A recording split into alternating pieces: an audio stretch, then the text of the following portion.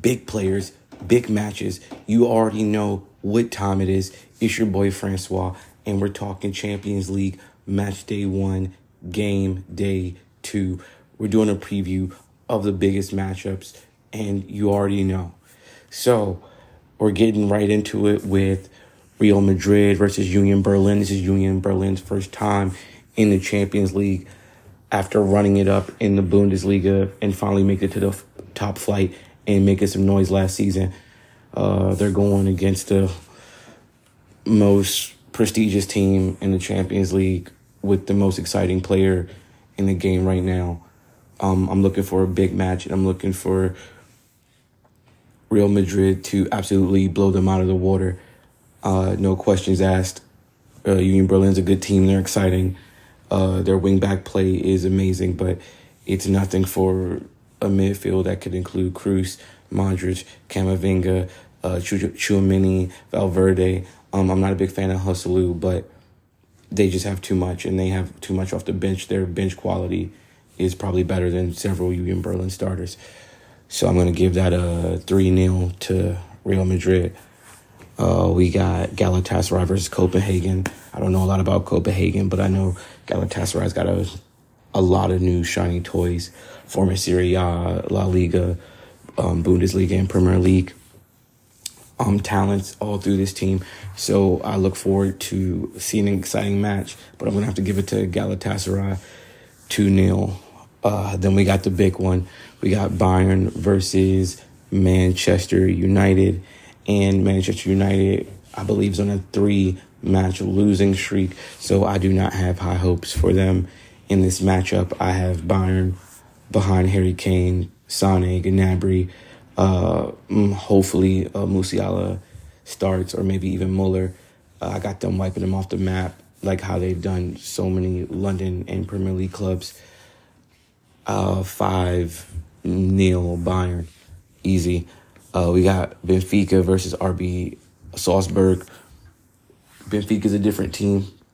They've sold a lot of talent, but as always, they're exciting and high-flying.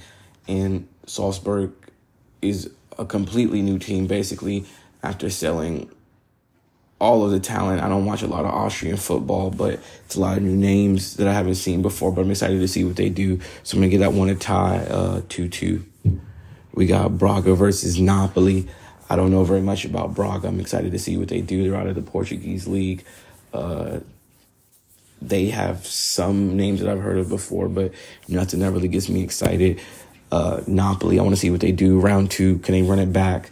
They're not doing so good in the Serie A, but I still got them putting up a match, so I'm going to give them a 1-0 over Braga. We got Arsenal versus PSV. This will be a rematch, but it's no Xavi Simons this time. And no Xavi Simons, no Noni, no Gakpo. Yeah, they're just missing too many pieces. No party. Arsenal wipe them off the map 3-0. I should talk about Arsenal. Arsenal is exciting. I don't know what to do with Kai Havertz, but the way they've played, even sneaking away that 1-0, they just play so fluently, so fun. It's so exciting, and PSV just doesn't have the pieces. They seem like they might be a top-end championship side at best, so they're going to wipe them off the planet. I'm going to give them a 2-0 win for Arsenal. We got Sevilla versus Lens. Without Openda, what is Lens going to do? Can they run it back? Sevilla, Europa League champions, not so nice in La Liga, but Sergio Ramos is back, and he had a big game, so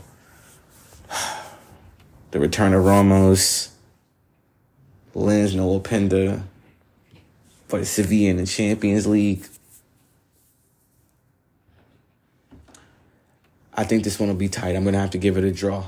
I'm going to say 1-1.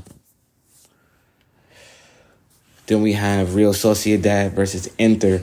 Okay, I loved what I saw from Real Sociedad last week. Real Sociedad was amazing. So with that in mind, but Inter was also amazing.